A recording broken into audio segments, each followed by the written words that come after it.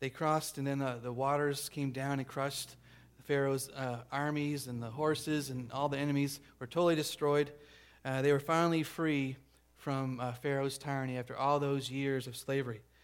So in verse 20, it says, Then Miriam, the prophetess, the sister of Aaron, that's also Moses' sister, took the timbrel in her hand, and all the women went out after her with timbrels and with dances.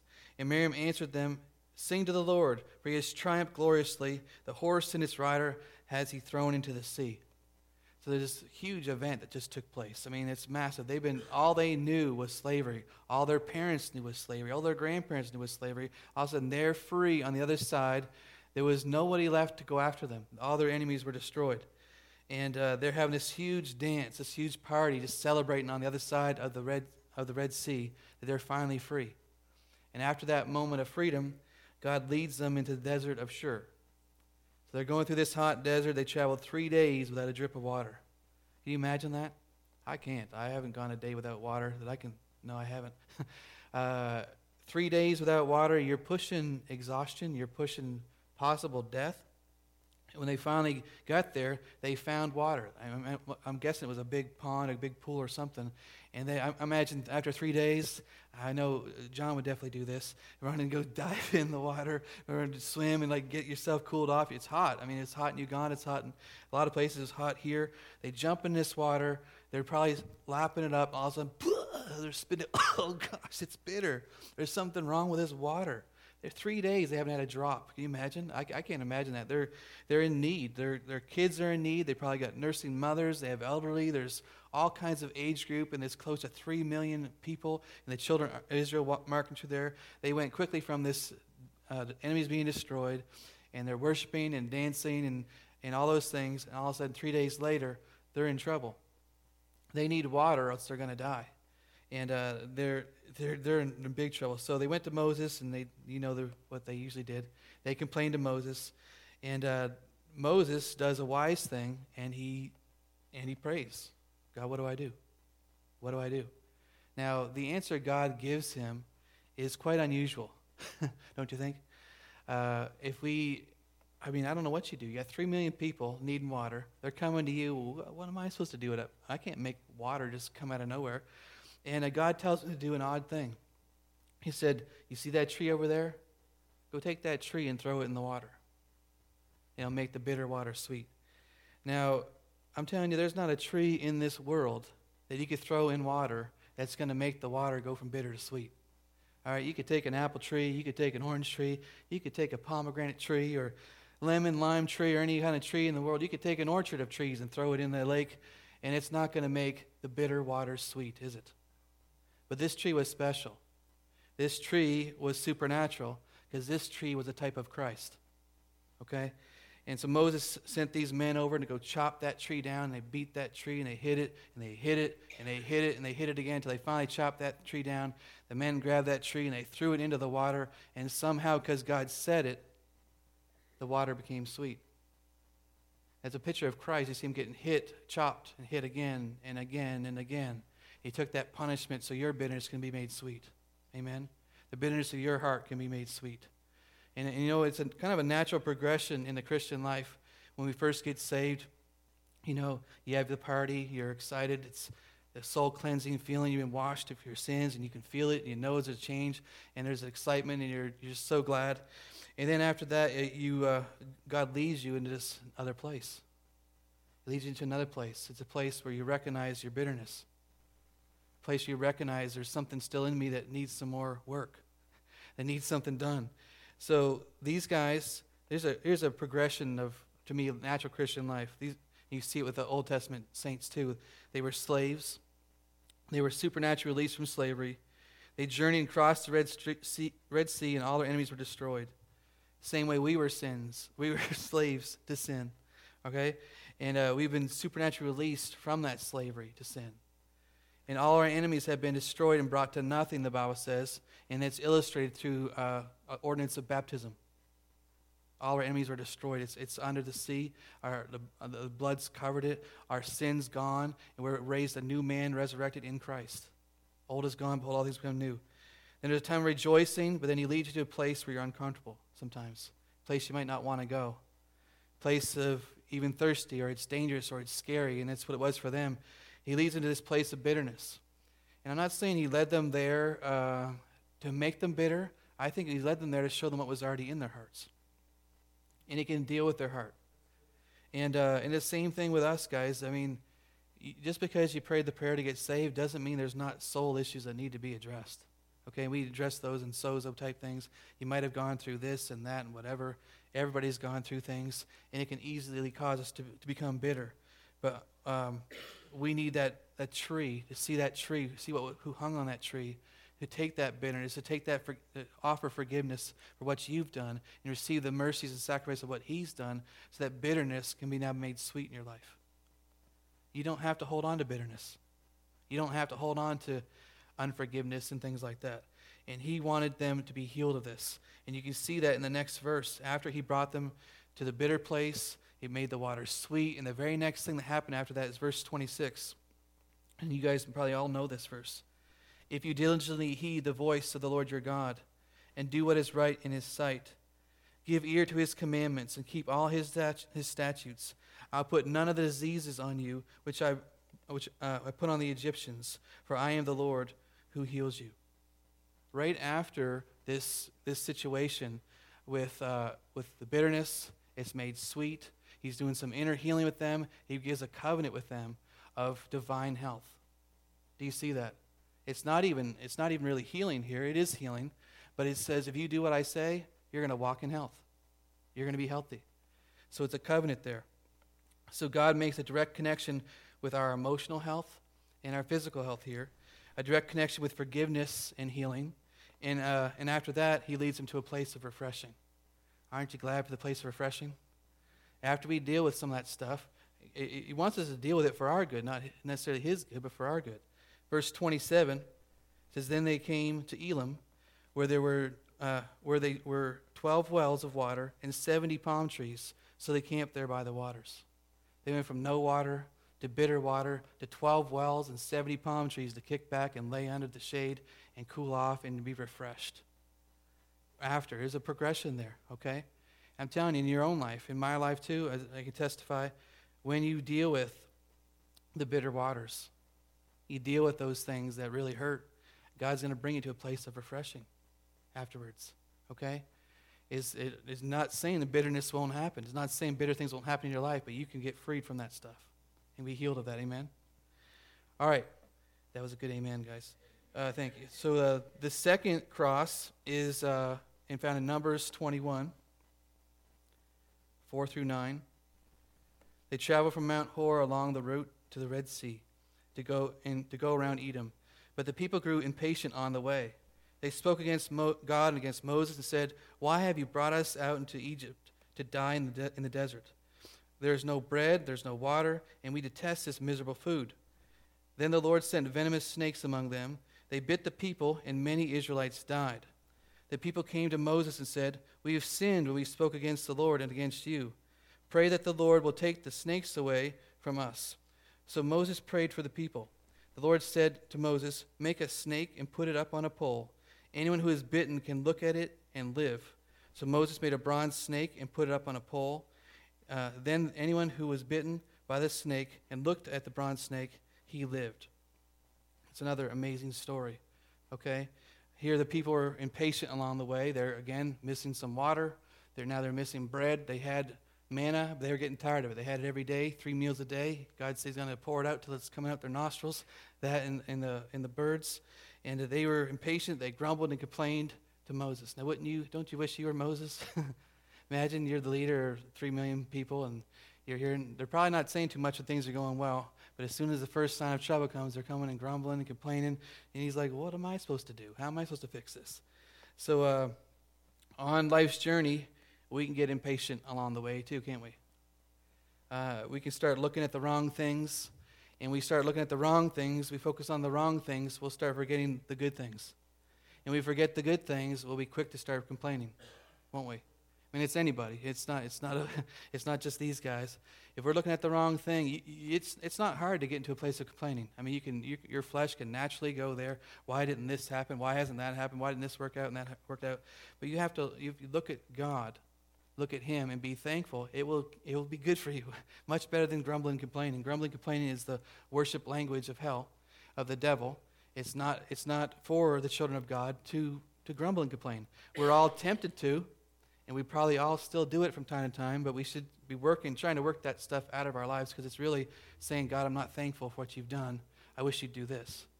And he probably will do this eventually once he works this grumbling and complaining stuff out of our hearts.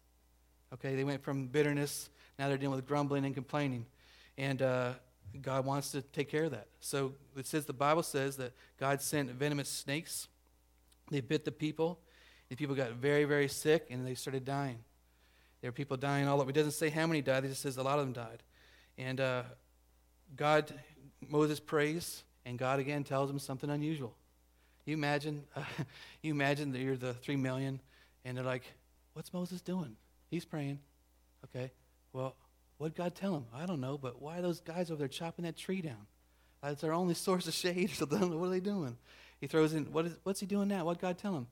I don't know. I heard a rumor that he told some guys to make a snake and put up on a pole. Well, what's that going to do? People are dying everywhere. And we don't know how long it took them to even make this snake. They would have had to go collect bronze from somewhere. They had to heat it up, and then they beat it and beat it and beat it, which you can see a picture of Christ there. They beat this metal and made it form into the image they're trying to make it into. They beat that thing, and then they had to cool it down and put up on the pole and then let them look at it. Okay? It would have taken some time. I'm not any kind of expert at any of those kind of things, but it would take some time to build that, no matter how good or they are. And people are still dying while they're building the cross, while they're building this serpent. So I want you to, once the snake was finished, and it lifted up the pole, it says everyone who looked at the serpent on the pole were healed. Okay?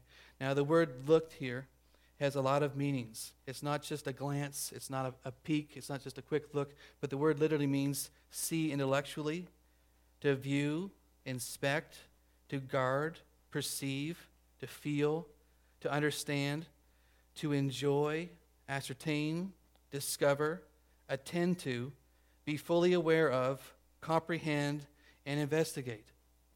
Okay, it's not just a peek. I'm healed. Okay? And I can kind of relate that word look as our New Testament word believe. It's not just a peek. Well, I looked at the word. But what have you investigated it? Have you inspected it? Have you discovered it, comprehended it? Have you dug into it to see what God's really saying to you? There's a difference there, just taking a peek and really believing. So this pole, this snake on the pole, represented 3 different things. One, it represented the devil. Snake in the Bible is usually a symbol of the devil. It represented sin, the snake bite, the poison of sin that entered everyone's life when Adam sinned. And then the last representation, it represented Jesus. And it's really weird to think about how a snake on a pole could represent Jesus, but it did. Even Jesus said it did. In John 3:14, Jesus said, just as Moses lifted up the snake in the desert, so the Son of Man must be lifted up. This is the exact reference to that exact story. Jesus saying, he's the Son of Man. He's saying, I must be lifted up in the same way. So what happened when the snake was lifted up? Everyone who looked at him, looked at this pole, was healed. What is he saying? Everyone that looks at Christ can be healed as well. It's in the same way. In the same way, it's the same thing. To be healed of your sin, to be healed spirit, soul, and body, to be healed as we look at him. Not just take a peek, but as we really look at him. In verse 15, it says that everyone who believes may have eternal life in him. Amen. So why did God use a snake as a symbol of Christ in the Old Testament? The main thing I could come up with is found in 2 Corinthians 5:21, which I know many of you have memorized. For he made him who knew no sin to be sin for us, that we might become the righteousness of God in him. Jesus actually became sin. All sin was imparted to him. It says he became sin who knew no sin, so you can become righteous. So he became sin, you became righteous. It's a beautiful exchange. So that's why it was symbolic of him on the pole, because he became sin while he was on the cross. Amen. It's hard to picture that. It's hard to comprehend that. It's hard to even receive that sometimes. But that's what the Bible teaches. It teaches it in the Old Testament. I shared some this morning. And it teaches in the New Testament. So, in the same way, Jesus, our sin bearer, was lifted up, just as all who looked at the bronze snake were healed, all who look at Jesus for their health and healing can be as well. Not just peek, but take a look. Really look, investigate it. The stronger, the more you dig into the Word of God and study it out, you will see what I'm telling you is the truth. I've been studying this stuff for over 20 years, and the more I study it, the more I see this is God's Word. The conflict is we don't always experience it in this life, and so we start believing what we've experienced more than we believe what He said, and that conflict can really be a pull in our heart of what we're going to believe. But if we believe the natural effect and the what's going on, what we see and experience, that will be our normal. But if we can take hold of what He said and believe what He said, we can have a different normal and see things happen differently and people getting healed. Okay? We have to take a look at it intelligently, study it, examine, comprehend it. What did Jesus do for you on the cross? Okay? Was it just a get to go to heaven when you die thing? Or was there more than that? It was a whole lot more than that. A whole lot more, okay? So I got a quote here I'm going to read to you from the beautiful Sarah Tomlin. Where is she at? I had this written down from, I don't even remember when now. But it said, just like the Israelites had to look away from their snake bites and look at the serpent on the pole to be healed, we are supposed to look away from our pain and look to Jesus. I think that's awesome. That's really good. We're supposed to look away from our pain, our struggles, our situation, looking unto Jesus, the author, the finisher, the perfecter of our faith. Amen. That's cross number 2. The third cross is the cross of Christ. We all know Jesus was bruised, He was crushed, He was beaten, and He was crucified for you and for me, for nothing that He did, for what we were going to do. See, we weren't even born yet. For things we were going to do, things that happened before us, things that happened in the garden, for all sin, for all time. He took it all on Himself. And in Psalm 107, verse 2, it says, let the redeemed of the Lord say so, whom He hath redeemed from the hand of the enemy. Okay? Let the redeemed of the Lord say so, whom He hath redeemed from the hand of the enemy. But many Christians don't know what they've been redeemed from. So how can they say it? How can they proclaim it out of their mouth? They're saying, let them say so. But they're walking around saying, so? So that's not what He's wanting you to say. He's wanting you to say what you've been redeemed from. You've been redeemed from the hand of the enemy. But what does that mean? We need to know what it means so we know what we're redeemed from, so we know what to say. All right? We got to say what God's telling us to say if we're going to partner with what He's doing, what He's accomplished. If we don't know what we've been redeemed from, we're going to still be held in the clutches from the devil and the enemy. Amen? Redeemed of the Lord say so. So what are we redeemed from? Number 1, you're redeemed from the curse of the law. Okay? You're redeemed from the curse of the law. The curse of the law is from Galatians 3:13. It says, Christ redeemed us from the curse of the law by becoming a curse for us. For it is written, cursed is everyone who is hung on a tree. There's another tree, another cross. He became a curse. He became sin. He became cursed so you could be blessed. Amen. If you're trying to get blessed on your own merits, if you're trying to get blessed on your own goody-goody, two shoes, brownie list, check sheet, and attendance at church, it isn't going to work. You're going to get blessed because Jesus was cursed on your behalf.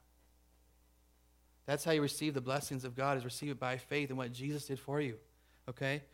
So the cross of Christ redeemed us from the curse of the law. Now, the curse of the law is listed in Deuteronomy 28. There's 53 verses that talk about all these curses that's going to come upon the disobedient. Right? There's 14 verses for the obedient, and there was 53 verses for the disobedient. I guess He's really trying to let them know, don't go this way. Go this way. Come on, this way. I put before you life and death, blessing curses, but choose life this way, you know. So just to list some of the things you're redeemed from, because you might not know. And if you don't know, you can't say so. Amen? If you don't know, you can't say so. So you're redeemed from the curse of confusion, from the curse of being rebuked, a curse of destruction and of sudden ruin. You're redeemed from that. Hallelujah. Man, I just felt the anointing on that. I don't know who that's for. Maybe it's for me. Woo. I don't know what. Yeah, we're redeemed from that. And how can you say so if you don't know it? All right? You're redeemed from diseases, wasting diseases, consumption, fever, and inflammation. You need to say so. And that stuff tries to come upon you, you need to say so. How can you say so if you don't know it? You're redeemed from boils, tumors, festering sores, and the itch. Praise God. I'm going to say so. I'm redeemed from that. Every time someone mentions ticks, fleas, or lice, man, I'll start scratching my head. I don't know. I've never had lice or anything before, but every time someone says it, I'll notice I'll start scratching. But I need to say so. And remember, I'm redeemed from that. Any kind of itch, boils, tumors, festering sores, you are redeemed from it. You need to say so. You are redeemed from madness, blindness, confusion, or bewilderment of heart. That sounds like a few diseases I can think off the top of my head. Dementia and things like that. You're redeemed from that. All right? You say, but Pastor, I can't do but Pastor. I got to say, but God. I have to, what did God say? He says I'm redeemed from those curses, then I need to say so and agree with him. Another one, you're redeemed from fearful plagues on you and your descendants, harsh and prolonged disasters, and severe and lingering illnesses. Praise God. Praise God. Amen. I need to hear some more. You guys say this. The redeemed of the Lord need to say so. Amen. You are redeemed from lingering illnesses. You are redeemed from sudden disasters, prolonged disasters, harsh, for you and your children. You're redeemed from that. Amen. You're redeemed, another one, you're redeemed from every kind of sickness and disaster that wasn't even recorded in the book. Have you read that? The bird flu and things hadn't been invented yet, so you're redeemed from that too. Or other kind of flu they make up and stuff that's called whatever, and you're redeemed from that too. And guess what? We got to say so. You're redeemed from being unsuccessful in everything you do, and oppressed and robbed continually. You're redeemed from that. Hallelujah. You're redeemed from the hand of the enemy. You're redeemed from the thief, the destroyer. Amen. You're redeemed from being defeated by your enemies. Praise God. You still have enemies, and they're not people. They're spiritual forces of wickedness that will try to come at you, and they'll even try to dictate your emotions. They'll try to whisper these thoughts into your head and make you believe those thoughts are coming from you. Or they'll whisper thoughts in your head to make you think that that person's thinking that thought about you. And next thing you know, you got this suspicion going on, and this lack of trust going on, and this mistress accusations in your mind, and thinking that they must be thinking this, and they must have said that. And it's demons. And we all hear it. Don't think you don't, because you definitely do. It doesn't take too long. You get one fit of anger, and guess what you're going to hear? Hoo-wee. You're going to have every accusation you can imagine about that person. You'll make up things in your head, if you let it, that you would never even think about when you're thinking normally. You'll invent stories, speculation, and things like that. And I'm telling you, demonic forces will try to come at you and whisper these things in your head, and you have to recognize it, bind them, tell them to shut their mouth. There's a wall of blood between me and you. I have the helmet of salvation on my head. I'm going to believe what God says. I'm not going to think about my brother or sister that way. They are not thinking that of me. And if they are, that's between them and God. I love them, and I'm going to keep loving them. I'm going to release the love of God. I'm not going to let my heart get hard because out of fear of speculation of something that didn't even happen. They're not even thinking that thing. They're not even going there. But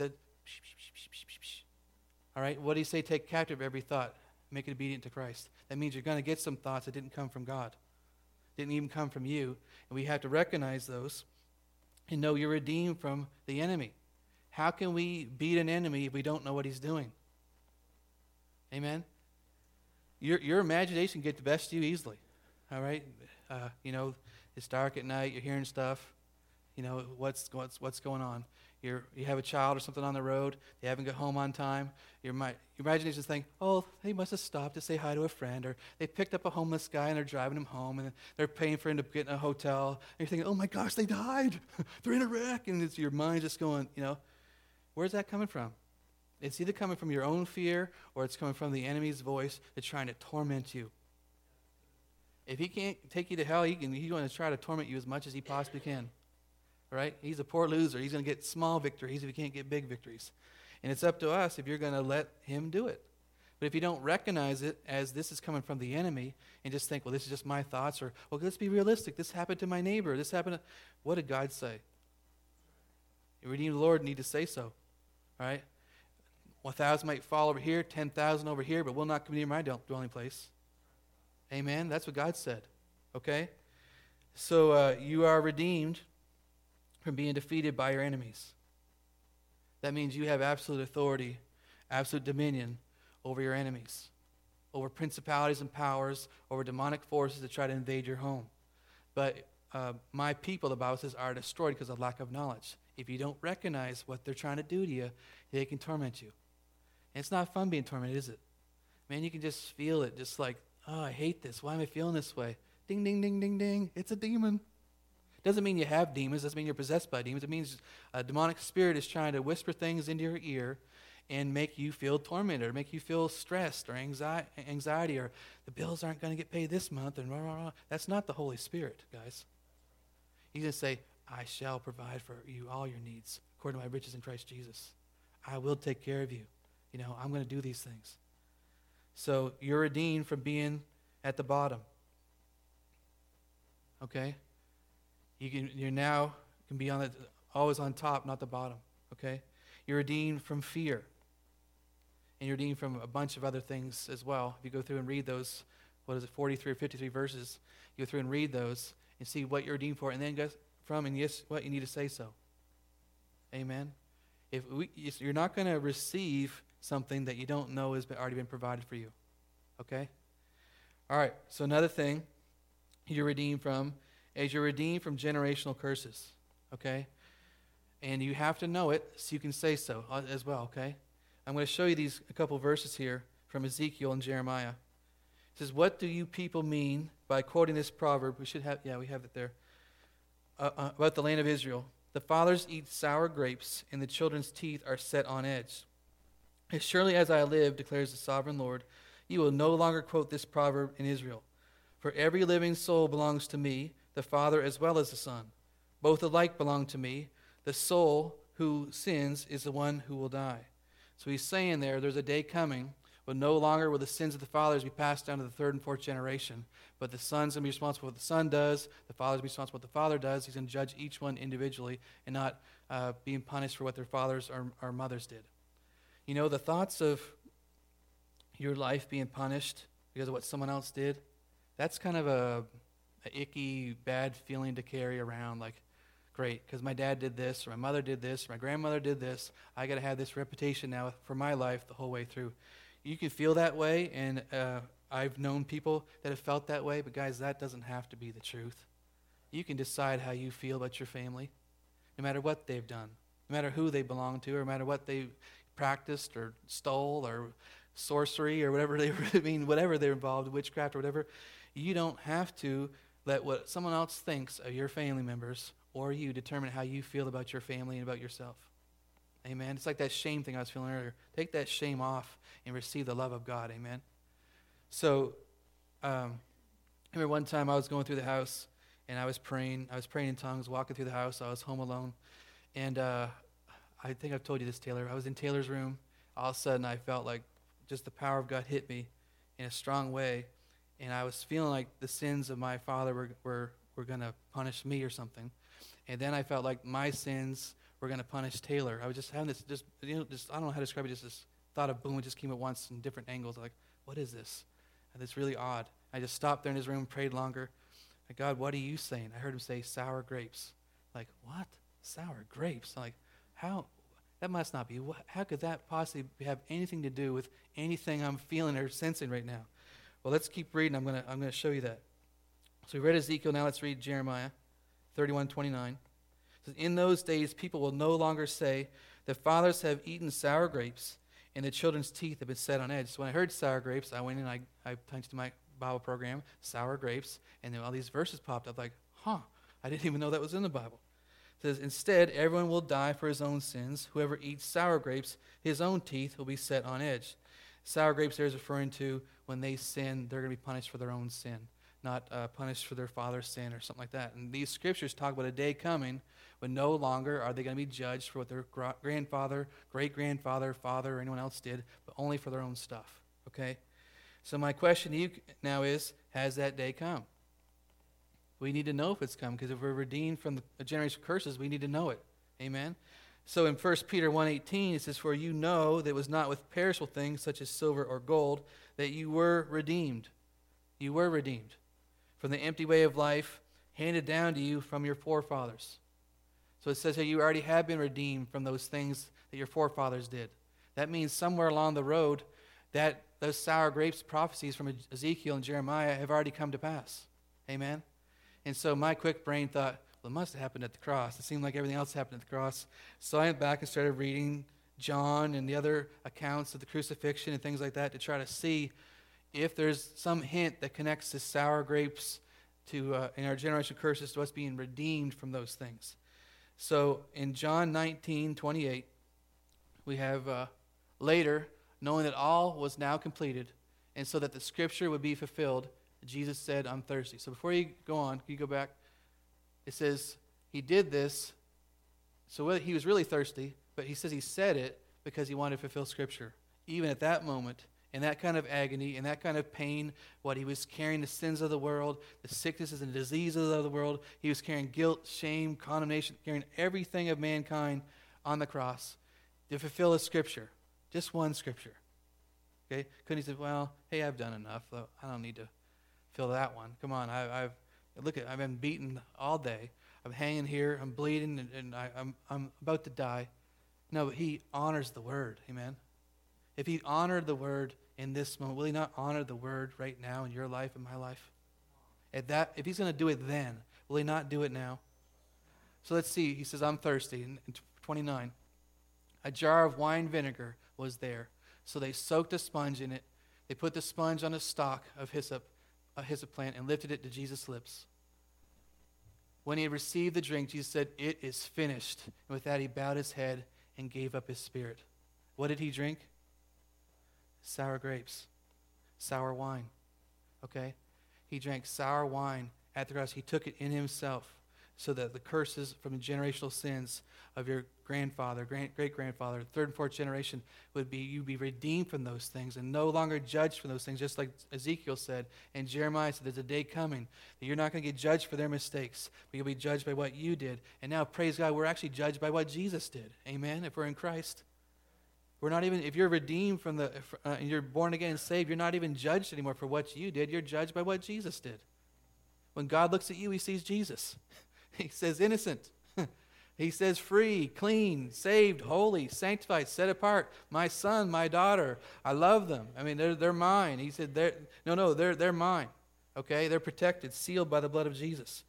So when I saw that verses, I got pretty excited because I was like, I don't have to believe these lies anymore that if I'm not the perfect parent, or my dad wasn't the perfect parent, or whatever, my mother wasn't, and whatever wasn't, that I got to have these bad things in my life, or these guys got to come on me, or, I ruined everything. Oh, man, I suck. And you just beat yourself up. I mean, you wait, if you don't have kids yet, you might feel those things. Like, what could I have done better? What could I have done? It's hard. It's hard being a parent. I love being a parent, but it's the pressure, the responsibility sometimes is hard. It's heavy. And that day in Taylor's room as I was praying, I just felt this weight lift off my shoulders as Jesus was telling me, look, I drank those sour grapes. You're not cursed. Taylor's not cursed. The other kids aren't cursed. They're blessed. And it's all because of Jesus. Amen? I'm thankful for that. So then to me, it doesn't make sense that in the first cross we looked at, that there was emotional healing, and after that there was a covenant of divine health. Wouldn't it make sense if it was in that first type of cross? Wouldn't it be illogical to be in the actual prototype, which is Christ? Logical? It is to me. But the second cross, we see physical healing, and we see a type and shadow of us being liberated from the snake bite and the effects of sin in our lives. If that's a type and shadow in the second cross, wouldn't that be fulfillment in the cross of Christ? I think so. And in the third cross, we see Jesus suffer and die in our place so that we could give him what we have and he could give us what he has. Amen. It's been a beautiful exchange. And the redeemed of the Lord need to say so. They need to know what they've been redeemed from so they can't get sucked into these little traps and tricks of the enemy because he has schemes and devices that he tries to take us out with. If he can just make you feel guilty for a couple of days, that's good with him. He can make you feel condemned for 2-3 days. Well, that's good for him. He's getting these small victories, and he's good with that because he knows that you mention the name of Jesus, you mention the blood of Jesus, you mention the authority of the believer, you mention who you are, and the redeemed Lord saying so. He knows you resisting the devil. He has to flee. There's no arm wrestle here. There's no tug of war. There's no tiddlywinks game or eeny, meeny, miny, mo. You do what you got to do, and you stand on the word of God. He must flee. And he knows it, so he can get these little minor victories in your life to make you feel fearful and turmoil and stressed and anxious and suspicious or guilty or condemned. Those minor victories to him is all he has for you. But he only has those if you give them to him. If you know you've been redeemed from fear, if you know you've been redeemed from these things, you say so. And when you say so, the forces of God go behind your words and back up your words. All of heaven backs you up and pushes out those forces of darkness so the Holy Spirit can come in and flood your home instead of these demonic forces trying to make you feel suffocated and closed in and compressed and scared and terrified and everything. Amen? Amen. So look at what Jesus did for us. He became sin so we could become righteous. Amazing, huh? You talk about how much God hates sin and things like that. And he became sin. He became cursed so we could be blessed. He became poor so that we could be made rich. And I'm not making that one up. That's a scripture as well. If you don't want to be rich, I'm sorry, but you need prayer if you don't. Because you're really, the only reason I can think of that someone wouldn't want to be rich is they're prideful. And they want to have false humility in their poverty and think they're suffering for Jesus. Well, no, you're not suffering for Jesus. Jesus suffered for you, amen? Get over yourself, I'm just saying. All right, let me get started over here. He became sin so you could be made righteous. He became cursed so you could be blessed. And he became poor so you could be rich. And he became sick so you could be healthy. And you say, now, does it say that, Pastor? Does it say that in the Bible? Well, yes, it does. It does say it. And I'll show you multiple places. I can show you multiple places, but for time, I'm going to show you one. Now, if you have your Bible app on your phone, you can pull it up if you want to. Well, you might not have service here, so never mind. Unless you have it downloaded, then it will probably work for you. But in Isaiah 53, it's not translated quite correctly, but if you look it up in the Bible app, you can pull this up on BibleGateway.com, punch this in, whatever version you want. I did it in the New King James. But it shows you what these words literally, it says literally means this, but they have a different word in there because they didn't believe this was true. They couldn't believe this would be actually what the Word of God says, so they changed it. Even though you look it up, and the commentary would say the word literally means sickness. It literally means pain, but they put griefs and sorrows, okay? So it says, he was despised, someone Jesus, and rejected by men, a man of sorrows and acquainted with griefs. The word for sorrows there is pains, and the word for grief is the word sicknesses. And they translated that wrong for whatever reason. I don't know why, whether it's intentional or whatever. Every other place in the Bible, they did it the right way. Here, they didn't. We don't know why. But you look it up yourself. It says literally it means pains and sicknesses. And we hid it, as it were, our faces from him. He was despised, and we did not esteem him. Surely he has borne our griefs. Again, the word is sicknesses there. Surely he has borne our sicknesses. He has carried our sorrows, the word pains. Yet we esteemed him stricken, smitten by God, and afflicted. We're thinking that God was punishing him when he was being punished for us. But he was wounded for our transgressions. He was bruised for our iniquities. The chastisement for our peace was upon him, and by his stripes we are healed. All we like sheep have gone astray. We have turned everyone to his own way, and the Lord has laid on him the iniquity of us all. He laid all of our sin on Jesus. He laid all of our sickness and diseases on Jesus, our griefs, our sorrows. He laid our shame, our rejection. All those things were laid on Jesus. He bore them all for us, so you can know that you're accepted in the Beloved. You're not rejected. You're the healed of the Lord that the devil tries to make sick. That's your covenant. If they had a covenant of divine health in the Old Testament, wouldn't we in this new and better covenant have the same thing? Amen. And sometimes when sickness and disease comes to our house, and colds, allergies, whatever it is, we got to remember what we're redeemed from and say so. Amen. It's okay to take some allergy pills and stuff. I'm not against whatever. But I think you need to say so. You're redeemed from this stuff. Tell your body. Remind yourself who you are, what Christ did for you on the cross. He says, surely he took your sins and carried your diseases. He said, surely, surely, truly, truly, verily, verily, son, I'm trying to get you to see this. You can't just take a peek. You got to look at it. You got to look at it intellectually. You got to study this thing. You got to comprehend this thing. I took your sin. I took your sickness. I took your poverty. I took your lack. I took all the things on myself so you can be these other things. You give me what you have, I'll give you what I have. You'll be blessed according to his riches in Christ Jesus. Not, of course, according to our poverty on this earth. Amen? There's been a beautiful exchange in the redeemed of the Lord to say so. And if we don't say so, we're not going to walk into things that he's already paid for us. Amen? Amen. So, man, I feel fired up right now. That was a good word. Thank you, Lord. That was good. The word is good. Amen? It is good. And sometimes the word is so good, it's like, can I really believe that? And you're going to have to come to that. You're going to have to study it out yourself. You're going to have to get to this place where, am I going to believe what God said, or am I going to believe what my grandmother said? Am I going to believe what God said, or am I going to believe what I experienced? And they might be the same thing. They might not be the same thing. And you're going to have to choose one over the other. But I'm telling you, if you study this out and not let it be biased by what you've experienced, but let it be biased by what God said, you will see that it's the will of God for you to be healthy. It's the word of God for you to be blessed financially. It's the will of God for you to have a strong family and a strong marriage and healthy children and grow up in the admonition of the Lord and just good things. Amen? And we have to partner with what God says in his word for those things to happen. For example, it's God's will for us to have great marriages, right? But if you in your home are being I don't know, what's the nice word? Jerk. If you're being, mouthy and critical and you're just bringing poison into your family, it's still God's will for you to have a good marriage. It's still God's will for you to have a union together. But if you're not partnering with what God said, to walk in love and lay down your life for your wife, and she's to honor the husband and all those things, you're not doing those things, it doesn't matter what God's will is if you're not going to cooperate with God's will. He's not going to sovereignly intervene in your home so you make your house this peaceful place. He's given you authority and power to do it. He's given you the power to release your words in that house. He's given you power to use your patience and self-control to release and speak good things in your house to each other and to your children and make an atmosphere of holiness and peace in your home.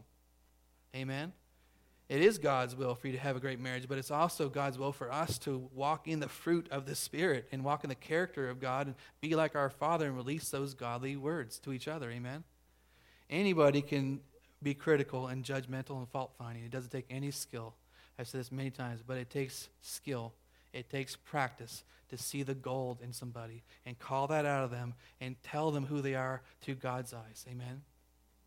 So in the same way, the will of God doesn't automatically happen in our finances or automatically happen in our marriages, doesn't automatically happen necessarily in our healing as well, but it will happen as we meditate on his word, put in our hearts, that it come out of our mouths and believe what the word says, and we'll receive what he says. Amen? That's how it works. It isn't this blanket thing. People say stuff like, well, it's God's will is going to happen. Well, read the Bible. It's filled with ifs. If you do this, I'll do that. If you do this, I'll do that. And they take this sovereign will of God thing and they pervert it to a awful corruption of who God really is. If everything happens sovereignly, then I just feel like I might as well kill myself now. Because God's the rapist, God's the murderer, God's the this, God's that, and we don't need a devil. God does everything. Amen? But if there's things happen because God gave each person a free will, and people can do evil things and good things, it's their choice, then that can still make me look at God in the right way. Not in a perverted way. Amen? Yeah. I'm going to jump off now before I land somewhere else. Praise God. So tonight, I think it already has been a special night, like Sarah said. She felt like God say. But there's some tonight that have any kind of illness, some kind of pain, sickness, back pain, or whatever's going on. I want to pray and believe God for people to get healed. Amen? There's emotional stuff. There's bitterness you need to take care of. My goodness, you need to take care of it. Look at the cross. Look at what that tree was chopped and beaten and beaten and beaten again and thrown into that water so those bitter waters can be made sweet. Look at that. Look at that in your life and let him take that bitterness out of there and make it sweet in there. You can get that time of refreshing afterwards. Amen?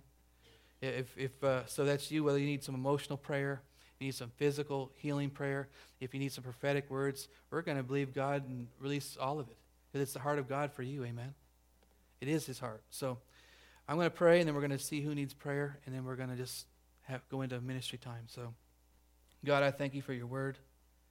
I thank you for types and shadows hidden all through the Old Testament for us to find and discover. I thank you for you, Holy Spirit, for taking what belongs to the Father and making it known to us, your will. God, I pray your blessing on each one here. I think that signs follow the preaching of your word. And you are Jehovah Rapha, the Lord our healer. That's emotionally, it's physically, it's financially, it's health in every way. So God, I just thank you for your heart for us, your encouragement, and your blessing.